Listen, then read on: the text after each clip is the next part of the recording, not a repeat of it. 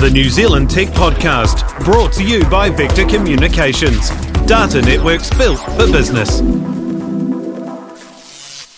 Welcome along to the New Zealand Tech Podcast. This is our first episode for 2015. I'm Paul Spain. I'm Emma Brannam. I am Juha. Thank you for joining us, the two of you. Now, starting with you, Emma, maybe you can fill people in on why you're on this episode in particular, and where you fit into the technology and media world in New Zealand. Well, indeed. Well, for my sins, or for my pleasure, I suppose, I went along to CES this year as part of the TV3 crew. I have a little tech segment which runs on our morning show First Line once a week, where I talk about all things robot-y, gadgety, you name it. Thank you. And Juha? Well, I don't know why I'm on this program. I just clicked on something on the internet and it turned out to be this. So anyway, hello. Well, thank you for joining us. This is our CES 2015 sort of wrap-up show because the three of us were indeed in Las Vegas last week for CES, otherwise known as the Consumer Electronics Show. Although the Consumer Electronics Association, who put the show on, no longer call it the Consumer Electronics Show. So it was the international one. We had to say the international CES now. Yeah, but it's CES rather than the Consumer Electronics Show. So yeah. I guess the theory is that it's supposed to cover a whole lot more than consumer electronics. Yeah, it had storage this year, for instance, which was interesting, and not so much software though. No, lots of all sorts of tech stuff really. Now, first up, let's talk about what I think was probably the coolest thing on the show floor at CES. Yeah. From the folks at Mercedes-Benz. Oh yeah. Wasn't that the sexiest thing you've ever seen? That is some sexy tech. Yeah. Very sexy. Pretty much. I mean, we sort of had to walk through dire amounts of car audio and drones and whatever rubbish. But it was worth it. It was absolutely worth it. That thing is beautiful. It looks so futuristic, doesn't it? So we're talking about Mercedes F015. Is that the right terminology for it, Emma? You queried them a lot on the terminology. I think so. I think that's how you're supposed to say it. But I think you just have to take one look at this car, and you know that it's the best thing that you could possibly see on the roads if it ever gets there. Well, it's called luxury in motion as well, apparently. Or a living. So it's the F105, luxury in motion. That's right. So lower your voice a bit when you say that as well. Or a living room on wheels, I think, is the other way they described it. Now, why is it so special? It's special because it's self-driving. Self-driving? Well, there's been a bit of self-driving demos before. There have, but rather than it just being self-driving, you can actually turn around and chat to your friends in the back. Yeah, I thought that was quite cool because you sit. Well, the view that I most enjoyed of it, and for those that have seen the photos online, you'll see that where the driver's seat and the front passenger seat actually are spun around 180 degrees, so it does look like a sort of a lounge on wheels. Yet that can happen while the vehicle is taking you from A to B. There was another feature that I quite liked as well, to do with the front panel of the car.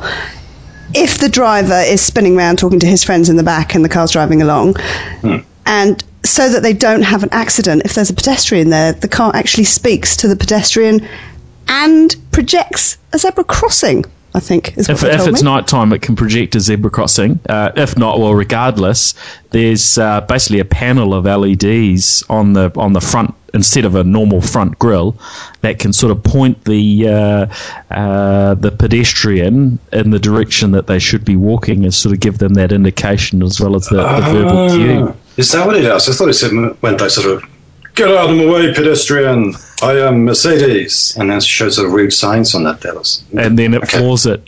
Yeah. No, well you may be able to reprogram it to do that. I should have and I imagine if this car ever is launched, because we must say it's a concept vehicle, but it is a fully working concept vehicle. So all of those bits and pieces supposedly work. Then I imagine there will be somebody that will figure out how to hack into it and modify some of those features. Fully working, but I asked one of the main designers, whether they'd actually been out in it, and they said no. Well, I'm a bit confused about it because apparently Emma's cameraman, Hayden, saw it driving in Vegas at night. Yeah, they took it out in the evening, and I think it also went. It drove itself from Silicon Valley to. That was Audi, I think, drove from... Yeah, that wasn't it Audi? Yeah. Ah, okay. Yeah. Am I getting mixed up here? Thank you for correcting me. They were rivaling them. They were trying to be the biggest and the best, and they drove all the way from San Francisco to Vegas. But yeah, very, very cool piece of technology. And I guess, what this highlighted to me is how the CES show, which used to be around TVs, VCRs, and then, computer techie stuff, has gone from having no auto manufacturers there, say a decade ago, to where now most of them are there showing off their new technology, whether it's the fact that they're fuel cell vehicles, which was one of the things about the F015, and their Toyota was showing that, and I think there was at least one other. So yeah, whether it's that, whether it's the self-drive, but it's all about the technology now that's going into the cars. And this was actually the global debut, I suppose, for from Mercedes' perspective, which is interesting because the Detroit Motor Show is on this week, the following week, and that was usually where everything got shown off. Right. Yeah, no, that is interesting. And it's funny you said that about security, because I asked the guy who was sort of looking out for the Chevy massive U thing in the other event, because they've set up their cars 4G LTE base stations that's got really fast broadband and everything else. So I asked him if the cars like steering and braking and everything else networks are air gapped, so they're not connected directly to the LTE network, and he had no idea what I was asking. So I said, well, you mean they can actually be accessed over the internet? So yeah, sure, So I don't know if I'd drive a car like that myself. There could be a few challenges from that sort of security perspective, right? Somebody hacks into your vehicle while you're driving it down the road and reroutes you, or turns off your brakes, put your accelerator full or whatever. But the I can't remember his name now. The Mercedes designer we were talking to, Stefan Bossi, I think his name was Dr. Stefan Bossi. He said that... You say that so well. You do. Thank you, Doctor. He said that 2030 was kind of a realistic time frame for these due to regulatory issues, as he called it. And I've seen that elsewhere as well. I'd like to think these things are going to move a little bit quicker. Well, it's insurance, really, because if the car drives itself and you have an accident, which you probably will in some form or the other, then who's actually responsible? Good point. Yeah. I'm not sure I want to get behind the wheel of a driverless car at the moment, or not get behind the wheel, sit in a car that's driving along like that. I mean, I can't think of anything worse of handing the responsibility over to the car. Well, I'd say for the first few thousand kilometres, you're going to be hovering over the steering wheel and not really ceding control to the vehicle, right? But there's going to be a point in time where our confidence sort of increases enough and we realise actually the technology can maybe do a better job than what I can do. But you're right about that, the sort of maybe the hacking side of things, Juha, as well, because they have done in the last year or two at some of the hacker conferences, they've shown that it's actually really easy to break into that technology. Yeah, that's exactly right. And it's so frightening. It is. I was covering. I was talking to Paul Vixie, who is one of the internet overlords, and he mentioned some work done at one of the San Diego universities. I can't remember the exact name of it, but basically they encoded a music track and MP3 track. So each time you put in a CD, you would switch off your brakes in a General Motors car, because the media player was not isolated from the rest of the car's networks. So they were able to create a special MP3 track and just basically control the car through that. And they're trying to do it via Bluetooth as well at the moment. Whoops! That's terrifying. It is. That could be, that could be a real problem. Yeah, so don't ever play song number 8 or whatever on your CD, because that's a bad one. Now, the other thing that the Mercedes had, and I know BMW was showing this off as well, is gesture controls when you're in the vehicle. So, yeah, the concept of that sounds dangerous with my sort of funny hands waving around. That I don't think that's safe.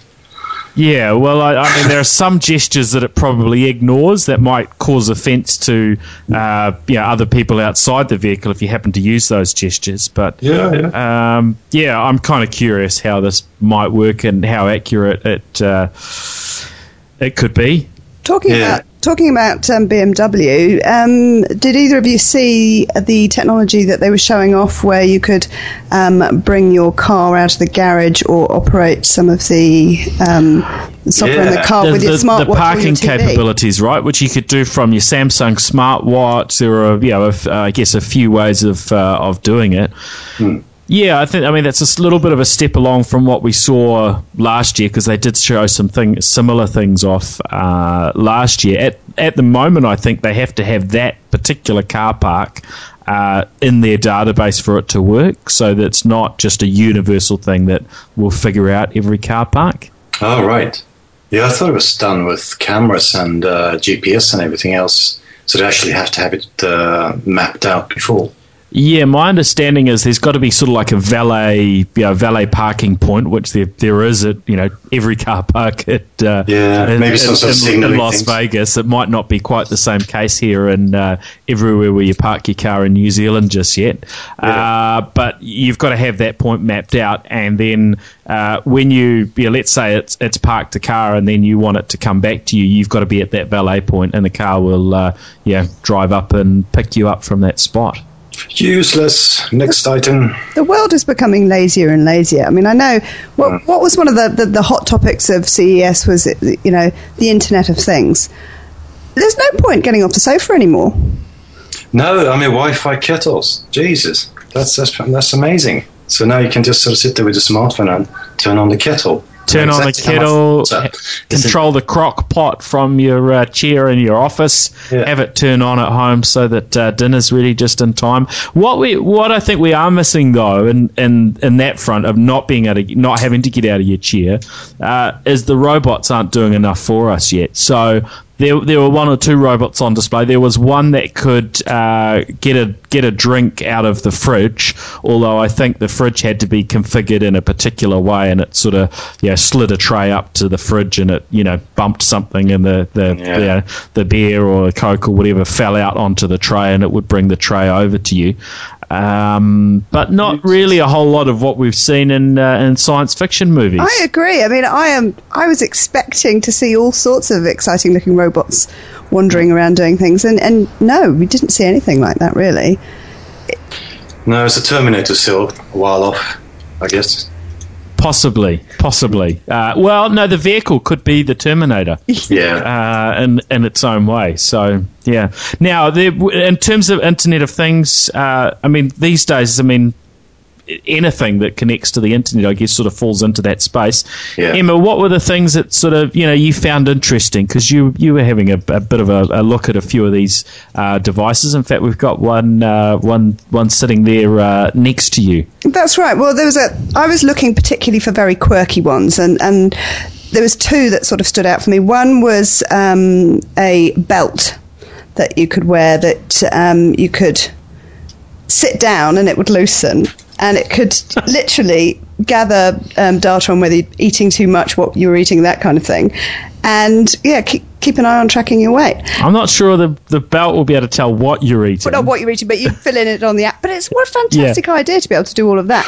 The other one that I really liked was the wireless toothbrush, which would, again, you could connect to your dentist theoretically, couldn't it? So it connects through your iPhone, I think possibly Android as well, and it's designed. This one is the one we're looking at is the Rainbow Smart Toothbrush. It's designed for children to encourage them to have good brushing habits, to brush regularly, and to get their sort of technique right. You pair it with a smartphone or with an iPod Touch, and it adds a sort of gamification element to their brushing. So hang on a sec. So you're proposing, or you're not proposing, or Rainbow's proposing that we take this toothbrush and we take a smartphone, an iPad, whatever, into a bathroom, put it in children's hands, and let them loose with it. Yeah. Let them drench it in the water. So you might need one of those Moffy cases, or or something else to protect the phone from getting drenched. We've got one here. It is something that we'll be reporting back on in the next little while to see how it goes. No, it won't be me that's getting the rating for brushing teeth. Well, maybe it will be, actually. We'll see. But for my youngster who's in the process of learning to brush, we will see. There were quite a few different wearables on display at the show. Was there anything that really stood out to you? Wearables, I don't know. I was looking at Polar's thing, because Polar was actually a company that kind of started the whole wearables thing with the activity monitors. You know that's right. With the chest strap for measuring your heart rate and everything else. And because the thing is, when I looked at all these things, so they look really clunky, the design of them, and I just wouldn't really want to have something like that on me. Got sort of big fat blob that you have to recharge once a day or maybe every 2 days. And I just wish they could sort of get the design a bit more right on all of them. Yeah, more attractive and a bit more usable generally. Yeah, well, both. And also, if you've got a smart device on your wrist that tries to do too much, like you have to sort of swipe and a long press or click or, find buttons and whatever, that's just annoying. I mean, you might as well strap your smartphone to your wrist or whatever and do it that way.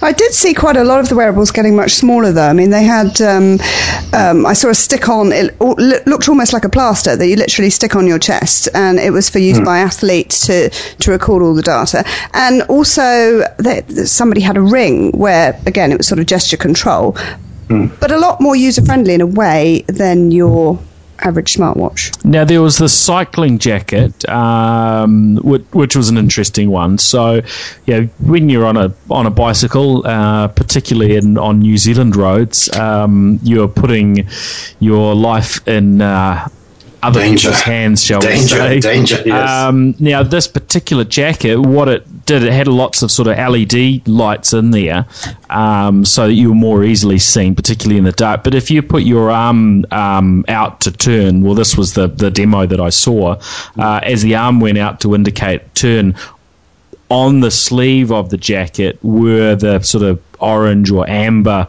LED lights as well that would, flash like blinkers on a vehicle to sort of indicate your turning. So maybe a little bit more visible, as I say, certainly at night than normal. Of course, you have to work out you need to charge your jacket and these sorts of things. But if it increases your chance of surviving on our roads, then that's got to be worth something, doesn't it? Yeah, I think that's a good idea. Actually, there's another thing that you and I, Paul, looked at, the jump meter. What was it called again?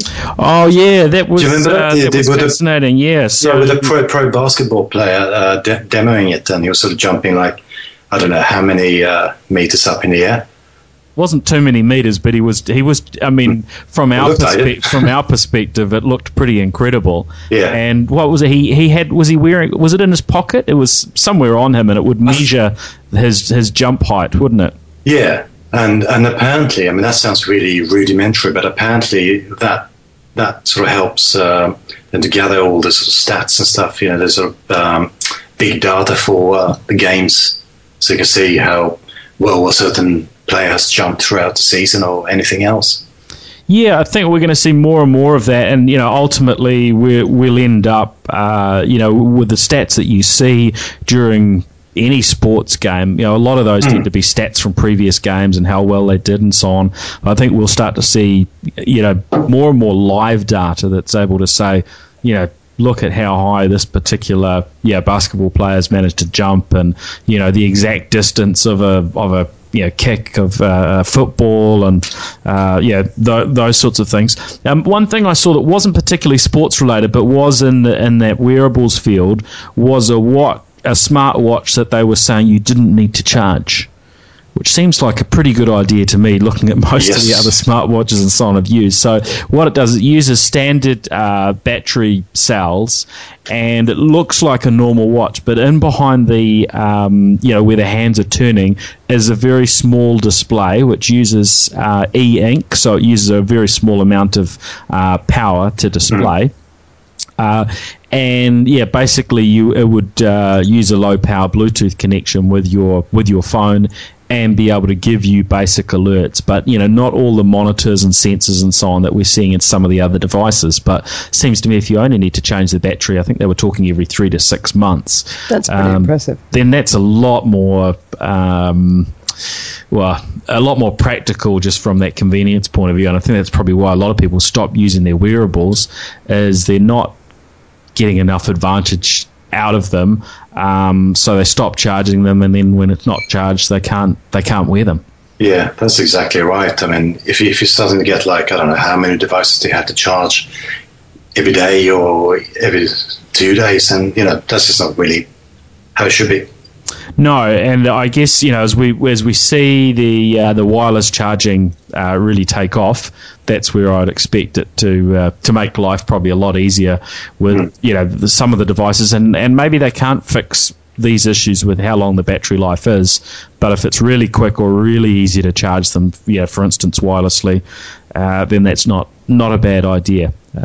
We didn't see any new sort of battery technology there. Nothing there was one. There was a new battery that was demonstrated that you could fully charge. They demonstrated in, I think, a Galaxy S5 smartphone. You could fully charge it in 30 minutes. That's pretty good. Now, the downside of it was only half the capacity of a traditional battery, but it was charging, and I may be wrong even on the 30 minutes, it was charging, I think, in about a quarter of the time of what a battery would normally take to charge in a device. So some differences in the battery. Actually, I think it might have been charging in 30 seconds. Maybe I need to look that up, but there was a very, very fast charging battery, but it had a lower capacity, and but using quite different technology to what we've been used to in the past. So StoreDot, I think it's called. Okay, just having a quick look, it can charge in 30 seconds. That's amazing. Yeah, so I mean that to me sounds absolutely brilliant, and obviously they're going to have to sort out if it's only half the capacity of a normal battery. Yeah, so they really fix that. But imagine that on a larger scale for cars, electric cars. And particularly if you could wirelessly, at 30-second charge, so you almost tap it and hold it onto something for 15 seconds, and it gets the juice it needs. That would be great. That would be amazing, yeah. So and I think with CES there are lots of little things like that you don't necessarily actually see when you're walking the show floor, depending on where you get to, because there were, Emma, it was literally tens of thousands of stands, wasn't it? I think you had the numbers on it. I think there was something like was more than 170,000 people attended this show, and I think it was some ridiculous number of gadgets, tens of thousands of gadgets.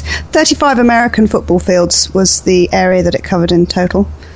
And we walked them all. Huge. It was. I think we saw about 5% of the whole show. That's what I felt like. It's just impossible to capture it all, really.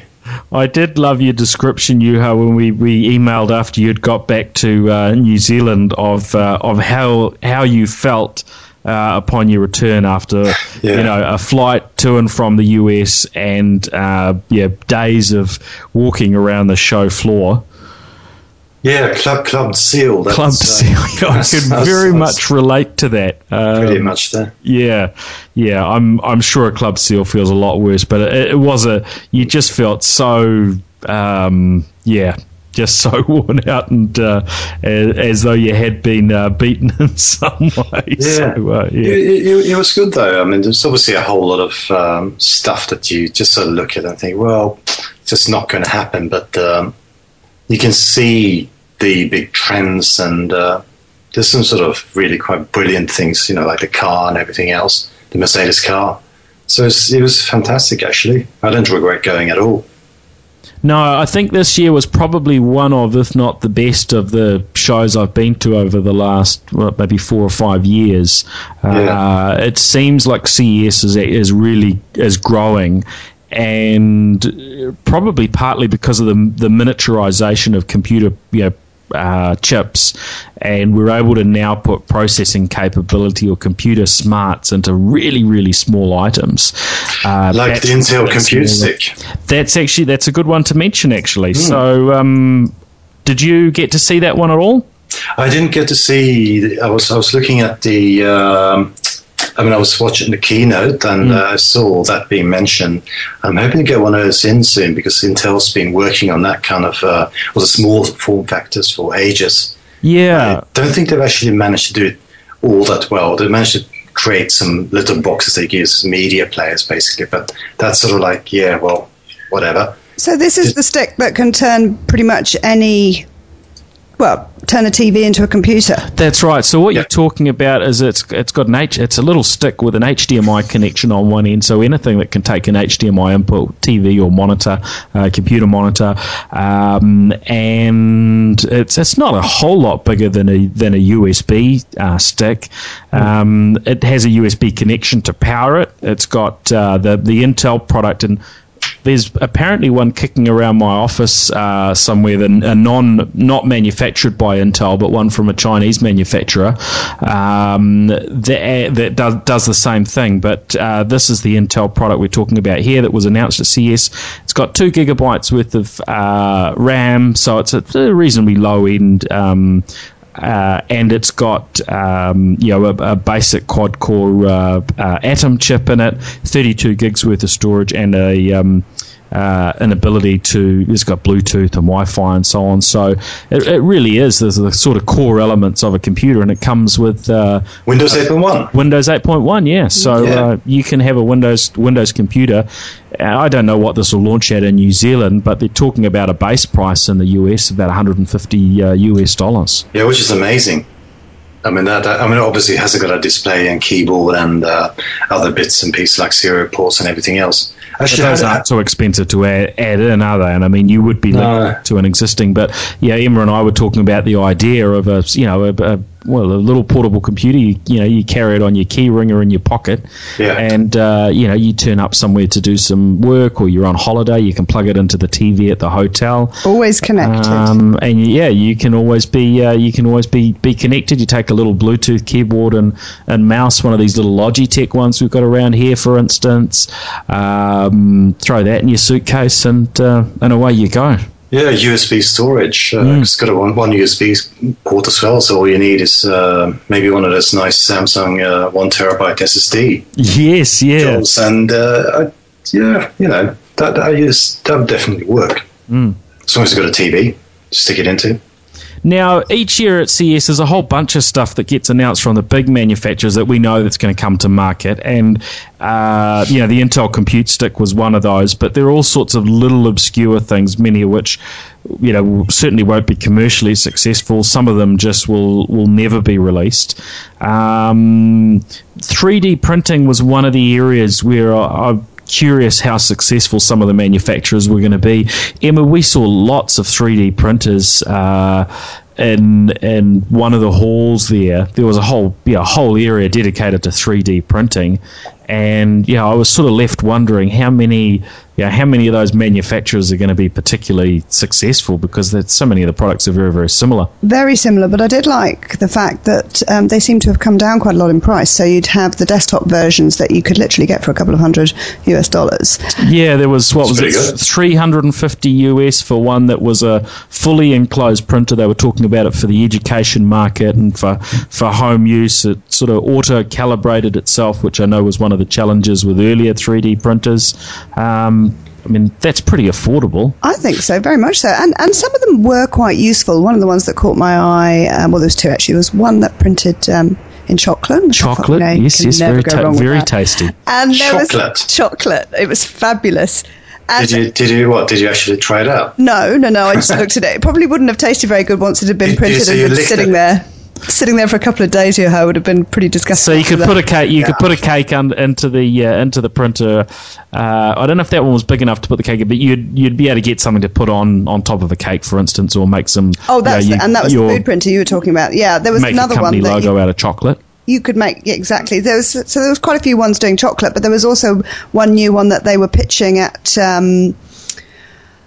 bakeries and the like, and it was pretty impressive actually. I mean, you don't need to employ someone to make all the fancy decorations for you if you've got a 3D printer to do it for you. And again, that was only, I think they were marketing that at around $2,000 US maybe, and they hadn't confirmed the pricing, but they were saying it should be under $2,000 US. But that's terrible. That's going to kill off all our patisserie artists. I don't think that's so sad. I don't think so. It was pretty basic. It could print. It could do a design to go on a cake.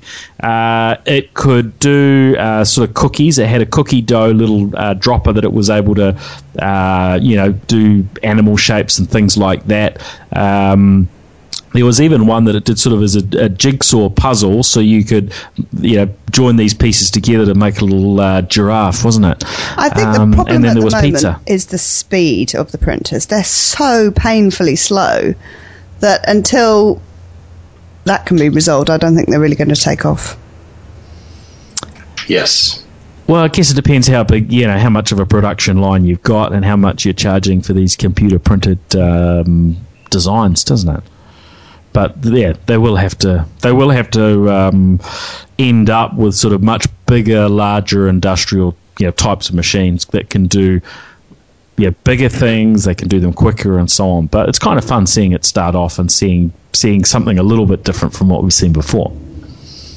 I'm interested. The pizza, did you look at the pizza that it put out, Emma? I did. I thought that was it looked real enough. I didn't sample any didn't of look very tasty, I've got to say. I must admit, I didn't sample any of the food that was printed. So the pizza that it was able to produce, it made the dough in whatever sort of shape, and then it was able to drop on top of the dough a sort of a tomato sauce, that usually goes on the base, and then drop some sort of cheese-ish looking thing on top.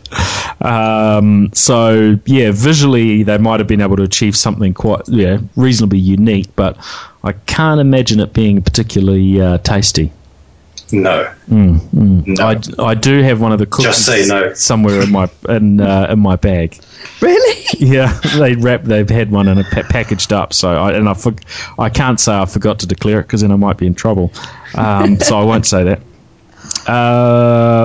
Now, so as well as the 3D printing, there are also a whole lot of drones.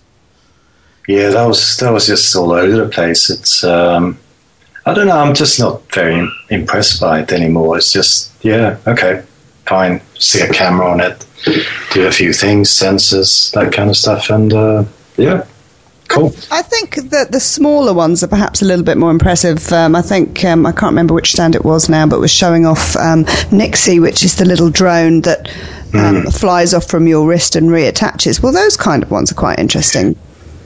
Yeah, I mean, I like seeing the smarts of these things improve as well. The fact that there's enough intelligence now in a bunch of these drones that they can return back to base, so you lose connectivity from whatever you're controlling them from.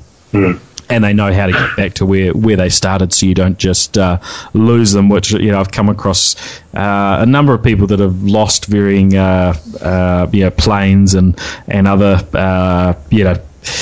I've lost my drone. Remote control devices for varying reasons. And drone, where art thou?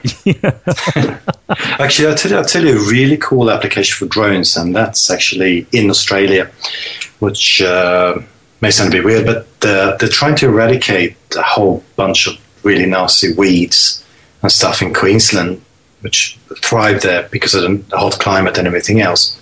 And normally they'd have to fly normal aeroplanes with pilots and everything else.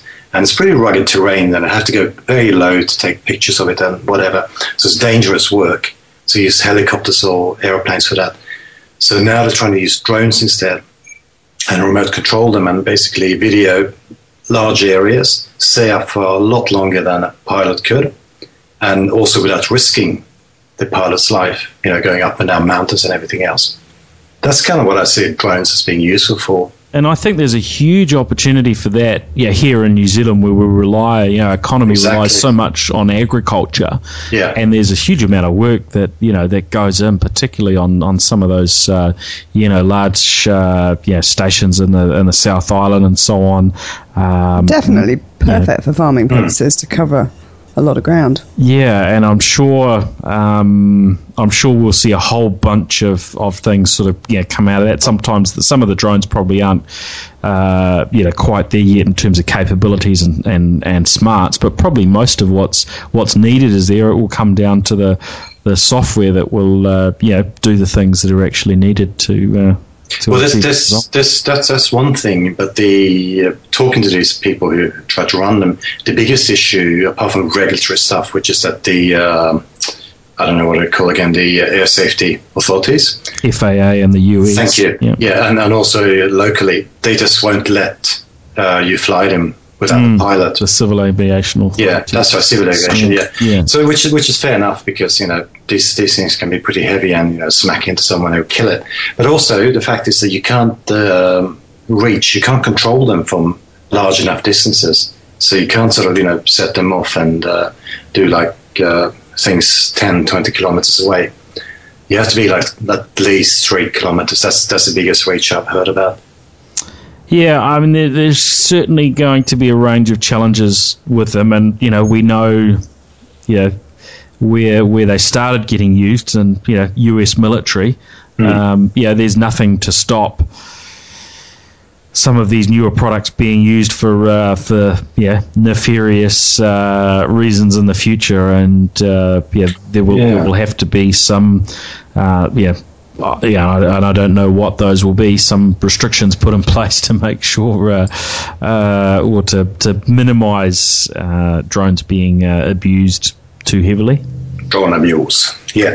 Now, as well as 3D printing, now the bigger vendors. So we saw Samsung, LG, Sony, HP, Lenovo. I mean, all of the big boys in terms of consumer electronics and PC technologies and so on, were all at CES in various forms. Some of them weren't on the official show floor, so they had their own their own events outside of the core CES. Some of them were just at media events.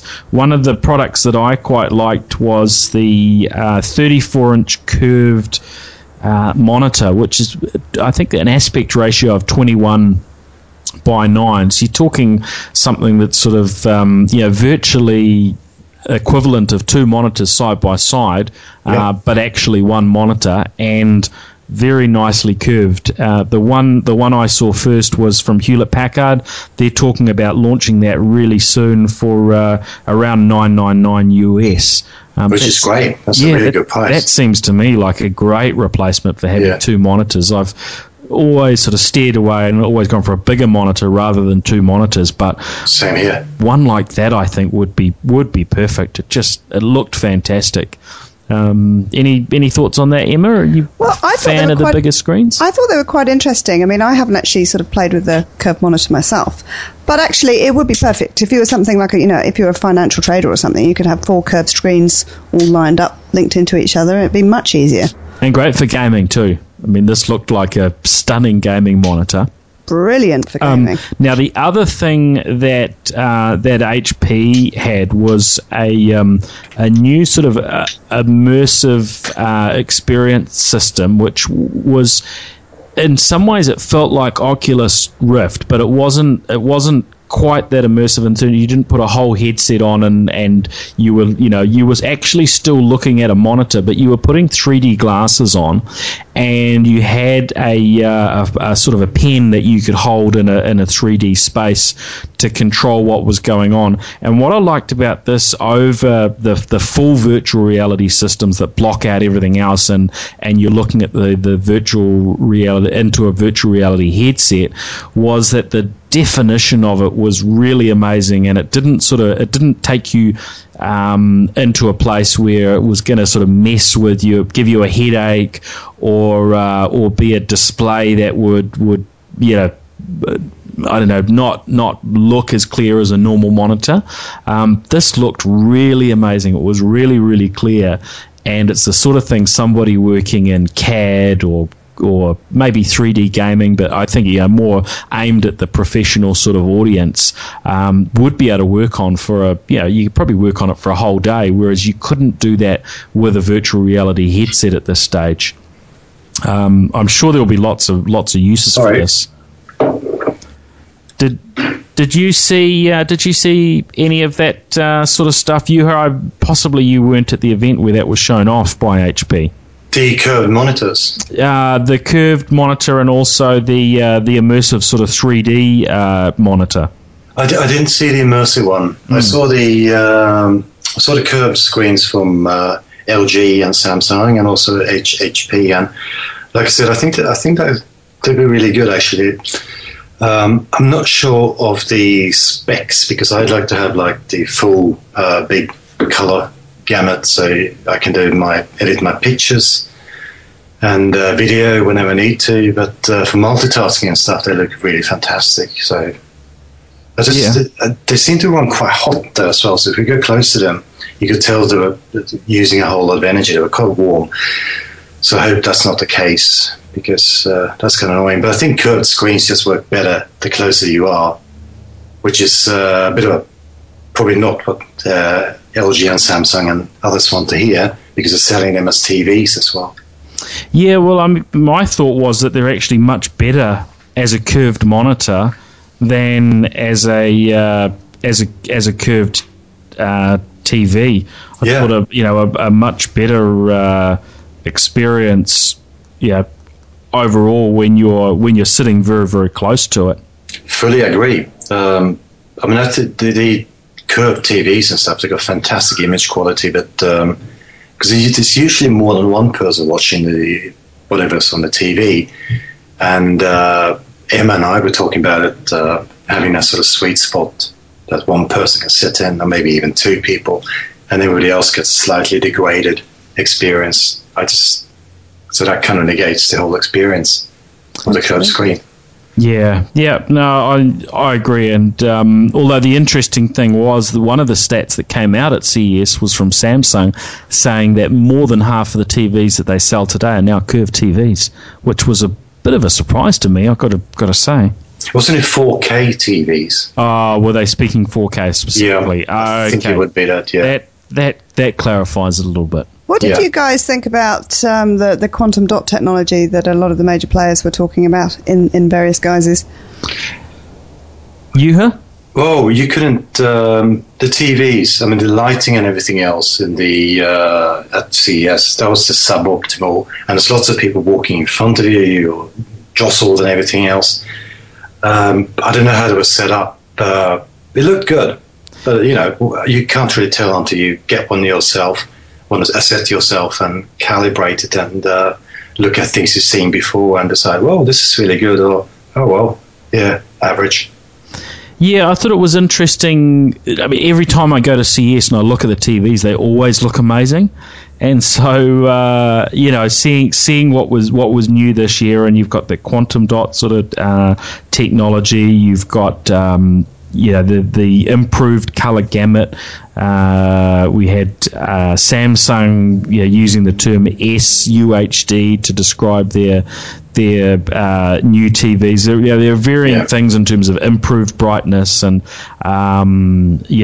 supposedly better, definitely better color definition coming through, but I guess my feeling was, well, every year when I look at the TVs, they look great, and they're always, what they show off at the top end is always a step ahead of what I actually have at home, and what probably above 90% of most people will have in their home. Well, what you can actually afford as well. The top end models aren't cheap. No, they're not. And the other piece that sort of plays into it is these new technologies that come through on the TV usually have very little relationship with what's being broadcast on TV, certainly in New Zealand, but I think, generally around the world. So, we don't have anyone broadcasting in 4K yet. Lightbox and QuickFlix don't deliver any 4K content. 4K will come, and so will sort of higher colour gamut video when Netflix launches here, but in most regards, you might spend a huge amount of money on one of these TVs, but you're not going to get all of the benefit, are you? But at least you know that you'll have the latest model and you'll be first in line when it all does happen. That is true, and I mean, and you can brag. If anyone is going to, long-term loan one of these new TVs, I would certainly be very happy to spend some time with one.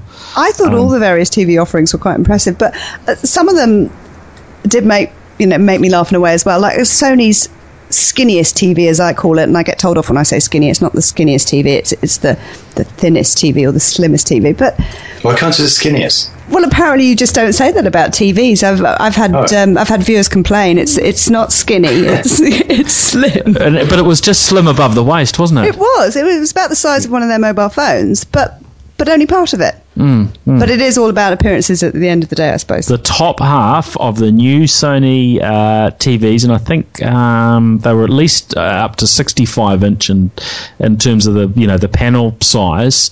The top half, they were saying, was slimmer than their slimmest smartphone. So it was in the sort of 5mm thick range, which I thought, or thin range, or slim range, if I can get it right, which is pretty impressive. But then, you look at the lower portion where there's all the smart TV elements, and where you plug in your PlayStation or your Xbox or your Skybox or whatever, and that bit was a whole lot chunkier, wasn't it? But it certainly looked pretty cool. I'm looking forward to seeing those TVs in person in New Zealand and see how they relate to us. And the content we can see. And the content. So the best way we're going to get content at this stage seems to be from Netflix. Netflix. So there's very much that wait. And I know I've asked the question once or twice of the light boxes and quick fixes around 4K content, and they haven't got anything announced, but we know that that's just part of what Netflix deliver in the markets which they're operating. So, but even when we talk about Netflix, it's only a small portion of their content that is actually available in 4K. So you might get this absolutely stunning TV, but you'll be relying on sort of lower definition content being upscaled to utilize it. Although there's the UHD Alliance now, which apparently is going to hammer out some standards for 4K content, because to my surprise, no one seems to have agreed on how to do it. So, what kind of color depth and audio, whatever. So I thought that all sort of worked out before they launched 4K, but apparently not.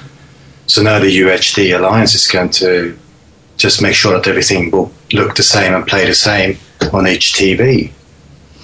Yeah, and I think part of that is also to encourage the production of that 4K the 4K content as well, right? Now, one of the other products that we were hearing about was 4K Blu-ray players. So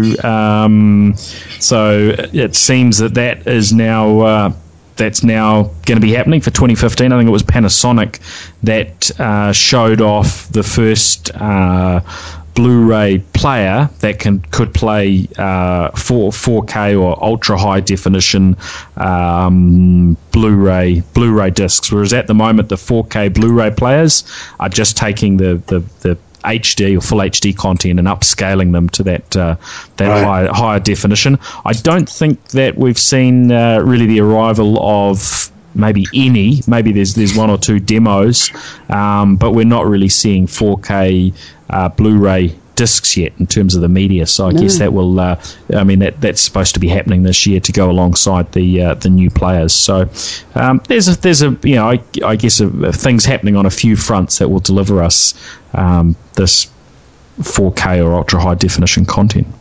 Yeah, because it's quite important to get Blu-ray on board on this, because what you see on Netflix is still quite compressed, and it won't be the really high frame rates like 60, 48, 60, and maybe up to 120 frames per second, which when you have high resolution like that makes things look much, much better and much more real. Yeah, certainly. I mean, there's still that the premium image that you can get when it's coming off a disc as opposed to over the internet. Yeah. But that's going to probably change maybe sooner rather than later in terms of the quality that we can get as ultra fast broadband becomes the norm, and Netflix and the like end up with higher and higher quality streams over time, and new codecs for pushing that down your internet connection without using up as much bandwidth. Yeah. Now the other area that I thought was just kind of interesting around the smart TVs is that there have been a few changes. So Samsung, their new TVs have got the Tizen operating system on them, which itself hasn't done particularly well on mobile devices just yet. They haven't been able to get much traction there. But what they're saying is that virtually all of the apps that have been available on Samsung smart TVs today will be available on this on the new smart TVs with Tizen. And the Sony smart TVs are moving to Android TV this year, and LG have updated their WebOS to version 2. So there are varying changes sort of going on behind the scenes there, software-wise, which will impact what we end up seeing in terms of smarts on our TVs. And I think in most regards those things are good. Sony's approach, I think, is the most interesting, and they're going with a very they're not going with anything that's it's not particularly unique to them that they're running Android TV, because there are a mix of anyone virtually can build a TV and use the Android TV software. So I'm curious whether that puts them ahead, because there'll be so much more software just available on the device, or not. So I guess we'll see that over time, whether that is good or bad for them. I just hope they update the operating system in the TVs regularly if it's connected to the internet. Otherwise, it won't be fun. Now, that sort of takes us through most of the highlights from CES. From my perspective, I mean, there were thousands and thousands of gadgets and technologies and vehicles from there was the Gogoro smart scooter was one of the other things, which is an electric scooter which you'll be able to just pull your battery out of and swap over at a charging location. There were lots more things that we probably could mention. Any other things that were sort of highlight or you found interesting? You think that we should also mention? Well, I did mention the Wi-Fi kettle, but the snowboard with the sensors was kind of interesting. I mean, if you're into snowboarding. Oh yes, that's true. New Zealand's Swift Point, the mouse that won an innovation award. That's right. Yeah, it's great. Very well. Yeah, good on them. That was just so much there, really. Just the scale of it. You need to mention it. The scale, so big. What are they going to do with all the stuff when it's not in use anymore? Well, what I found quite interesting was the amount of startups on display there, where all the Kickstarter and Indiegogo little projects that you will probably never see the light of day, but it was fascinating to see them all on display. Pitching like crazy. Yeah, I mean, it really is. And what a perfect show to do it at as well, because you get so much media attention. Yes. Well, although there was so much stuff, there will be many things that wouldn't get probably any coverage at all. There were two in quite different areas of the show. There were two of the I think possibly the two biggest bed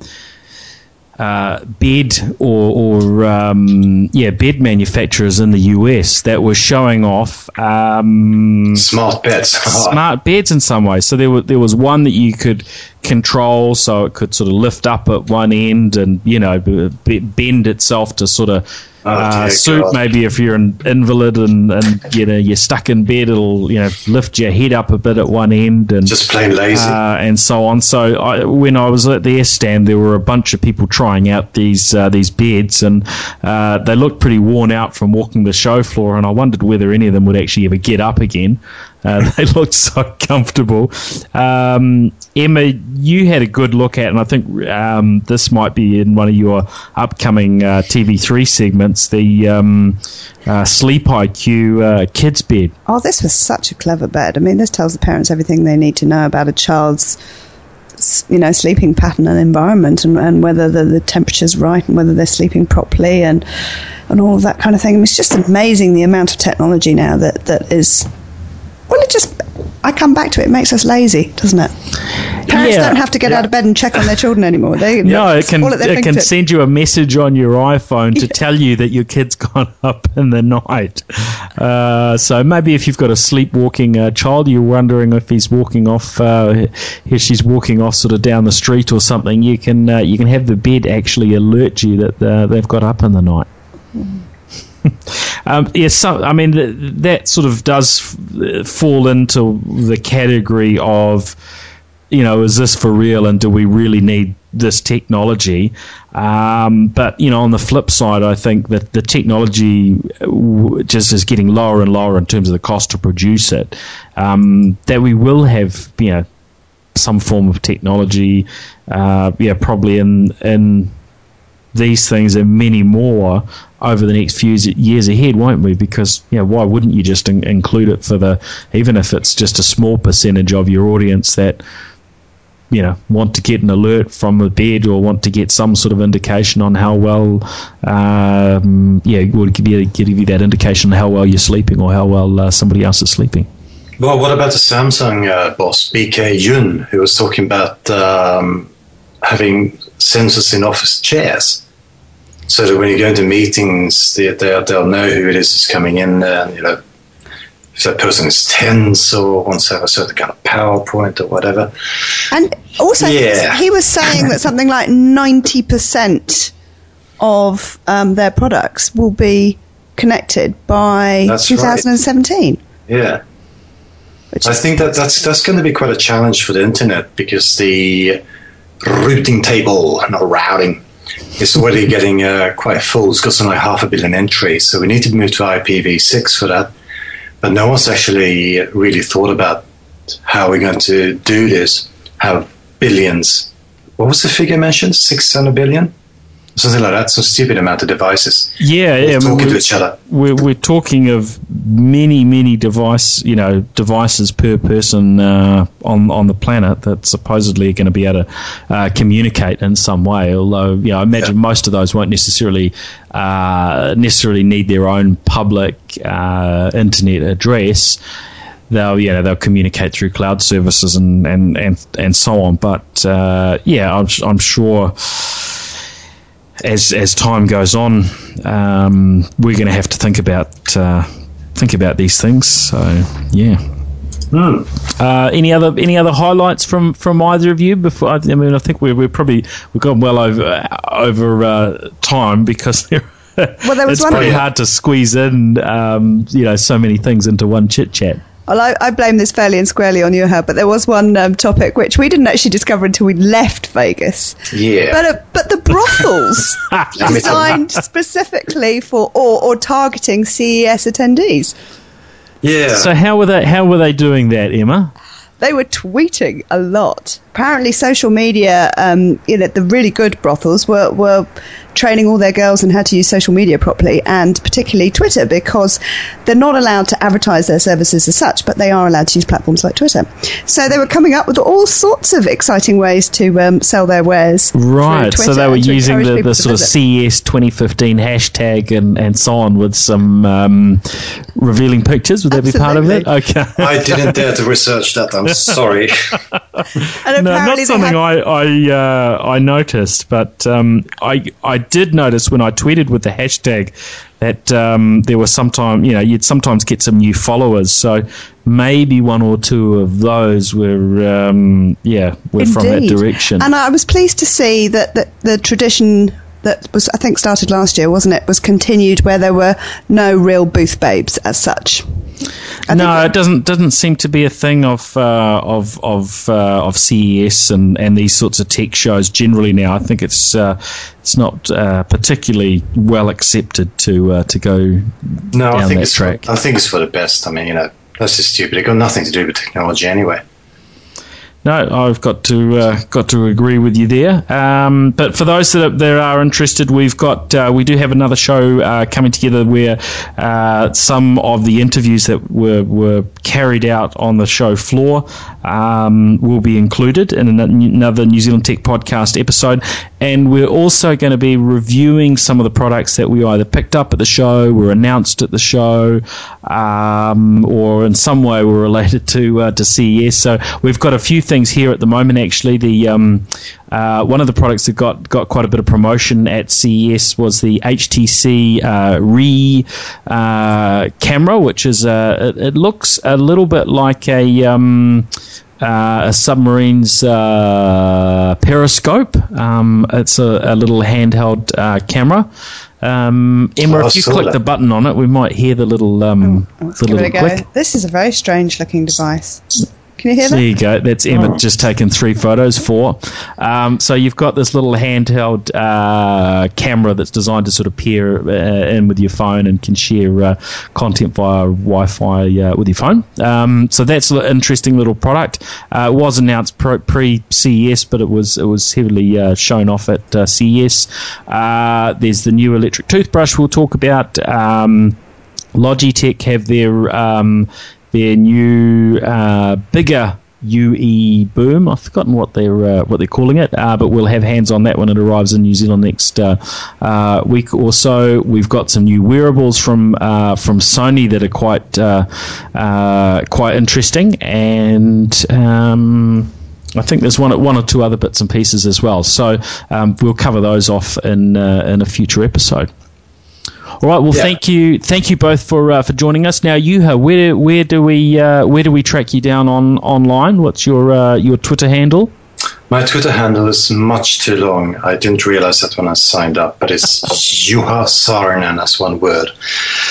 All right. We'll include that on the nztechpodcast.com page for those that want to follow you. And You've been reporting for the New Zealand Herald, so I was, yeah. There will be a chunk of content up on New Zealand Herald for people that are interested in a few more of Juha's opinions. And Yes, Emma, indeed. And I'm similar to you. I've got a very long Twitter handle. It's just my name, all one word, Emma Brannam. I should think of something a bit quirkier. And you can also catch me on TV3. Doing a tech segment on First Line on a Thursday morning. But also on this coming Monday, Paul, we're going to be chatting more tech and a little bit more CES. Yes, we'll be doing another one of those you versus me or something, chatting about CES, and we might show off one or two of the gadgets as well, right? Absolutely. Yeah. Yep. That's Sounds good. Yeah, that'll be a bit of fun. So thanks everyone for listening in.